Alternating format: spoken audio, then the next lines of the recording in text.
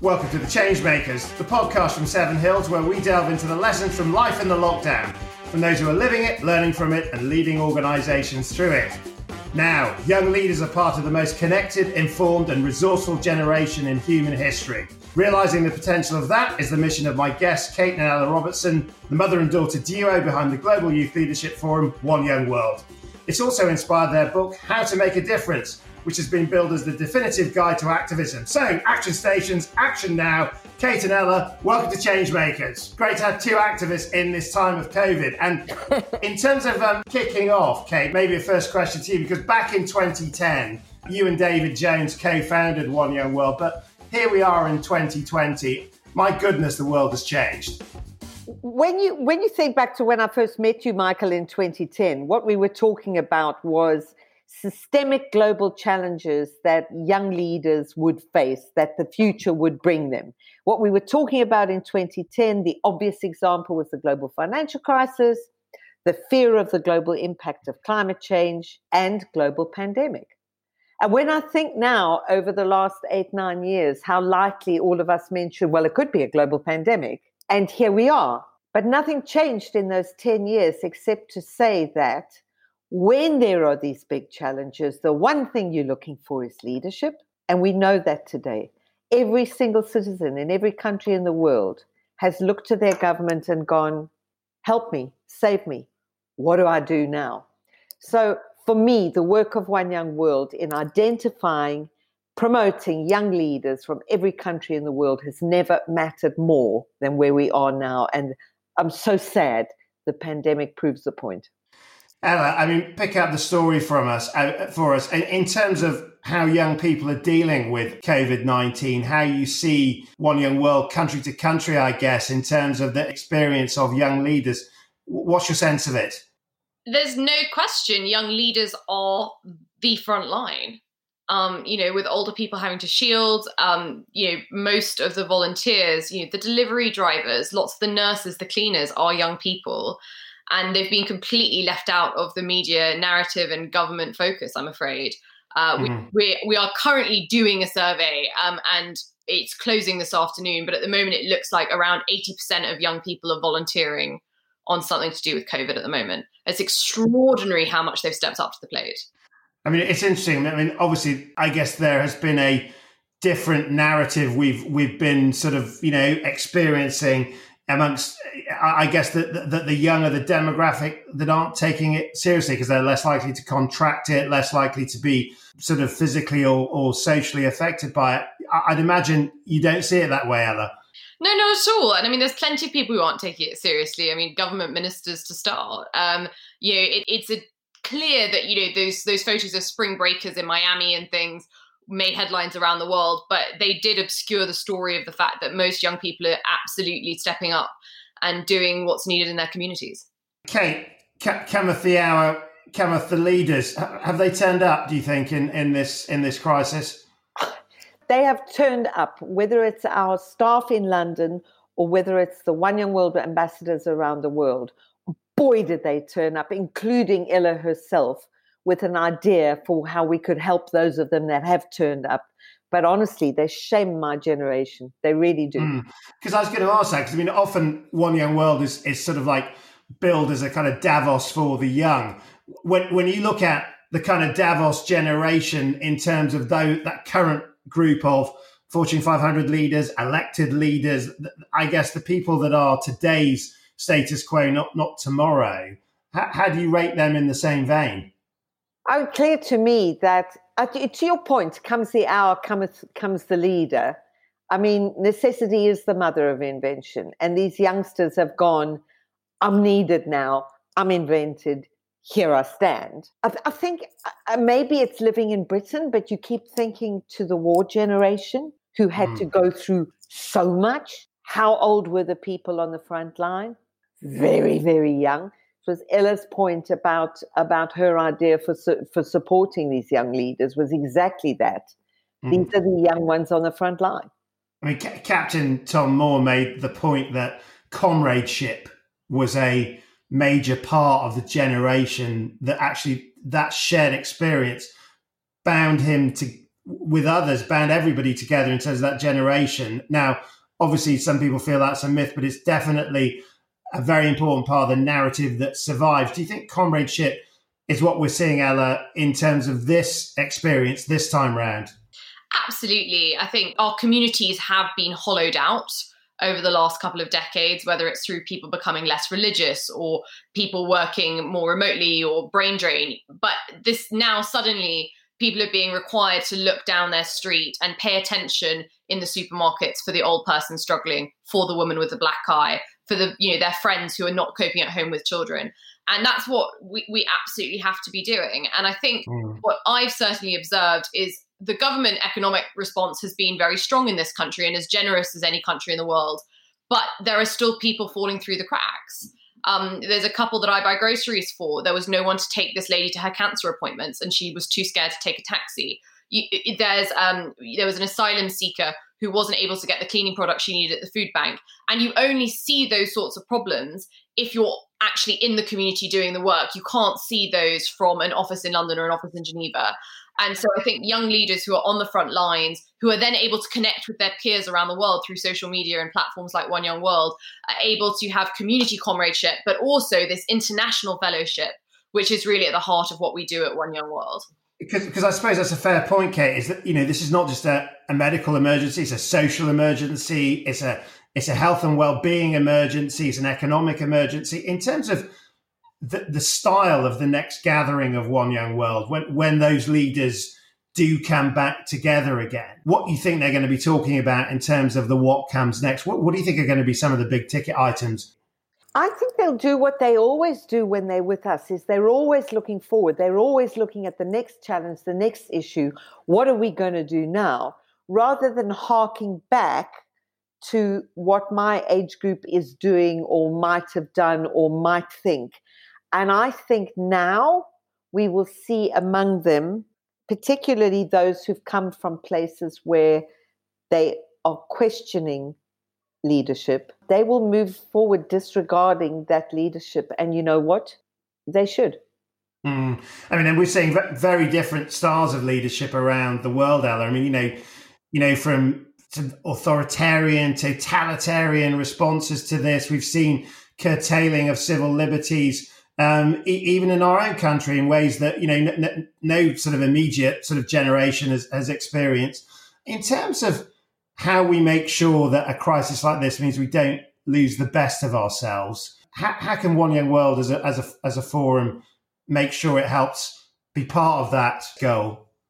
I think in the immediate urgency of the response to the crisis, we are, as I said, very concerned that young people are being left out of the conversation, despite the fact that they are doing much of the very important work. So we have founded the COVID-19 Young Leaders Fund, which we are launching in the coming days with the support of the Gates Foundation and United Way, the world's largest private charity, to get funds directly to the young leaders on the front line. So even in our first cohort, you've got everyone from the UK to Fiji, Cameroon, India, Malaysia. So we want to make sure that we're supporting them right now in this emergency time. And then what will the fund allow them to do? What will you be investing in with that fund? We are very open to what people are seeing as the need in their community. As I said, it needs eyes in the community to identify the problems. So in the UK, it's very much around the mental health of children, whereas in Fiji, the Pacific Islands depend tremendously on tourism, so that main industry has been decimated. But they're also, for example, suffering the effects of 3 cyclones this year. So giving those communities some economic capability during this time, which we're going to be focusing in agriculture to allow sort of self-sufficiency and some local trade, is how we're dealing with that. But it really does require us to know people on the ground who have the expertise, because as I say, there's no way that us in London can imagine the needs of those in Fiji. We need to have the real frontline workers with their local knowledge and experience. I see you both as, when I think, if I was to use one word to describe you both, I'd say a force, and you wrote a brilliant book, How to Make a Difference. And I guess how to make a difference, that kind guide to activism, Kate, what it's taught you in terms of, I mean, I'll ask questions to you both. Kate, start with you in terms of that role of the activist right now. How do you make a difference? How do you play a part in something which is so enormous, so all-encompassing? What's the lessons that you take from the book? What might you do differently if you're writing it in 2020 as opposed to the last couple of years? I would say from the people that we interviewed in the book, what you would say is this identification of a need, the courage to go and address that need and take on every obstacle and every challenger and just get out there and go for it and persist. I think, I mean, Ella, you would have a view, but of all the people we interviewed in the book, those would be the things, this awareness of fellow man and this identification of this is a need and I will fix this. So identify the need, persist in your determination to fix it. Ella, what's your take at? I'd say probably two key things that are most relevant. One is action, less blah, blah, more go do. We don't need people. This is not the time for just prevaricating. This is the time to really go and help people and make a difference through action. And the second is allyship. I think we always have to look for people who are being marginalized, who are being left out of the conversation.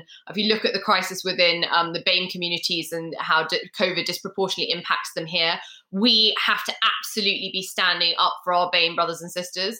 And then take that to a global scale. What is happening in Indigenous communities? What is happening in refugee communities? I am appalled by the way that those with disabilities are being treated. Underlying health conditions is now an excuse to let someone die. I think we should start saying it was a disabled person instead. This is not the way we've suddenly started talking about about people is horrendous. And I think when we do have a voice and a platform, we absolutely have to be strong allies with marginalized groups. And your sense, Kate, when you hear that, when you think about the White House, when you think about Downing Street, when you think about, those kind of centers of power around the world, are they listening? And are they critically doing anything about it? I think that there is a great big red line of difference between Downing Street and the White House. It's probably called intelligence with a small I. I think there is a difference. I think that you do have some government leaders who are doing their very, very best in a world of total uncertainty. Do I think that messages are coming through and are correct? I think there's a lot of messiness. I think it's incredibly difficult to lead people through a time of uncertainty. But nothing changes the fact that Ella makes a good point. All people have to be taken with us. All people have to be considered. And I think a lot of governments are doing their very best. Did anybody act fast enough? No. I think the question will be, and maybe it's as the reckoning was after the Second World War, when the crisis passes, explain that you went through in this country, in the UK, an exercise in pandemic preparedness. And what happened then? I mean, and in the States, you had the bodies and everything set up. You disbanded and defunded. Bill Gates has been warning of this thing. Our leaders, first job of leadership should be what? You do take care of your people. You are supposed to keep us safe. I suppose if you expand it more widely than that, you are seeing in very clear view how different countries around the world are dealing with this. I mean, Ella, when you get the feedback from your counsellors, from your membership base in terms of kind of, I guess, some vignettes, highlights in terms of some of the feedback you get in terms of how their communities, how their leadership structures are dealing with it, what stands out? I think we're going to be having a One Young World Summit in Tokyo, and we work closely with the governor's office there. And I think she was particularly fearsome about it with the Olympics coming. They were determined that Tokyo would be ready to host it, even if the rest of the world wasn't able to come. And I think in general, the Far East, they have treated this as a coronavirus. And everything they did with test, track and trace was off the basis of having SARS and then MERS, I suppose, as well. Whereas in the West, we prepared for pandemic flu. And they're very different. And I think that that's really probably the main issue that's emerging in terms of the response. So for me, I think the thing that I'm mindful of is that leaders have got to be diverse in terms of, yes, who they are as people, but also their backgrounds. You know, we can't expect people with history and PPE degrees to be robust at interrogating science. You know, they just have to take the word of experts. And if we had more scientists in leadership positions, perhaps that discourse would be a bit more robust and a bit more sophisticated than, well, I heard this from Sage and therefore. And I think we have had a bit of a lacking as a result of a lack of diversity at the top. But you have to think, I think one of the things that is clear, and I've heard a lot of young leaders saying this of late, one of the things that is clear is we know the impact of climate change is coming, the bad impact. We know this, yeah? So the issues of preparedness, if Nouriel Roubini said in 2006, the global financial crisis is going to look like this, was ignored. 2008 comes and world leaders go, nobody could have foreseen this. Nonsense. Pandemic. There have been warnings. We did start to prepare. We decided not to. We know there are going to be impacts of climate change, and heads of government are supposed to prepare. There is a lesson. Prepare. In terms of leaders I am a fan of, I'm a big fan of Pete Buttigieg in the United States. And this gave me chills when he said it, but we have to take it seriously. COVID is a dress rehearsal for climate change. And we absolutely have to learn as many lessons as we can from this. Do you feel, I mean, a lot of people are saying that, you know, that actually, you know, COVID-19 in the scheme of things is a much more containable problem than the actual, you know, emerging menace of uncontrolled climate change. But I suppose the question to you both is our ability as people to learn lessons, our ability, you know, a lot of people are talking about the fact there's going to be no such thing as business as usual. Things are going to change exponentially, that actually this is going to be the beginnings of this kind of like great enlightenment. Do you see it like that? Yes. I want to see it like that. Let's put it this way. I think one of the questions, I think you remember One Young World Ambassador years ago, Parker Leotor, and I remember Parker coming back to me in our Explorer, in 2011, and saying to me that he felt in his efforts on climate change in New York at the United Nations, he felt very strongly that what was keeping people from acting, world leaders from acting, that he had to conclude, and he was very unhappy so to do, that it was purely self-interest. So here you look at heads of government and political leaders cannot be guided by self-interest. The national interest, maybe, but not self-interest. Keeping yourself in that position of power should not be the driver, and I'm afraid mostly it is. Ella, what's your take on it? I think we understand anew why transparency is so important. And I think, if anything, we have learnt that where there is not the brightest light shone on things, conspiracy theories will flourish and dangerous information will spread. And I think if we have radical transparency when it comes to climate change, combined with robust interrogation of the science, I feel confident, because I genuinely do believe, and this is Jamie Oliver at One Young World, you said this, when you give the public clear and fulsome information, they do make remarkably good decisions. And we haven't had clear information on much of COVID. The information about climate change has been deliberately meddled with as a result of oil lobbyists as well as other people. And I'm hoping that people will have a new appreciation for transparency, and that will give us a lot of power in the decades to come. Now, we are fast moving towards the back end of our interview, unfortunately, but I want to touch on a couple of other things, if I may. I mean, this show is all about change makers, but you're my first mother and daughter change makers on the show so far. How's that dynamic worked? Let's ask Mother Kate first. I honestly, if you try to take the mother thing out of it and you go, okay, Ella works with me, she's an employee, she's a colleague, yeah? And I think if you're a parent employing someone, you're always having to say to yourself, if you're absolutely honest, is this good enough? And I think when we work with one another, we challenge each other all the time. We argue all the time. We debate stuff all the time. But I think work-wise, we're united in our purpose, and that holds everything together, other than the fact that I think she's amazing, but that's another thing. And the last point to you, I thought we were about to just jump into a sort of full-on review there, but Ella, your last thought. Tell us about a quick last thought on the dynamic. It's a real privilege. I think Kate's a tremendously inspiring person in her own right, as thousands of One Young World ambassadors would attest to. But I do think the closeness allows us to be very honest with each other in a way that is hard to be with your colleagues, where, you were sensitive to ego or feelings. And I've got to say, Kate and I are not sensitive to each other's egos, that's for sure. And we have a lot of fun. We care so deeply about the mission of One Young World and obsess about it as entrepreneurs do. And I think the fact that we both bring so much love and care and joy to work with us as a duo is a lot for our colleagues to deal with. So God bless them.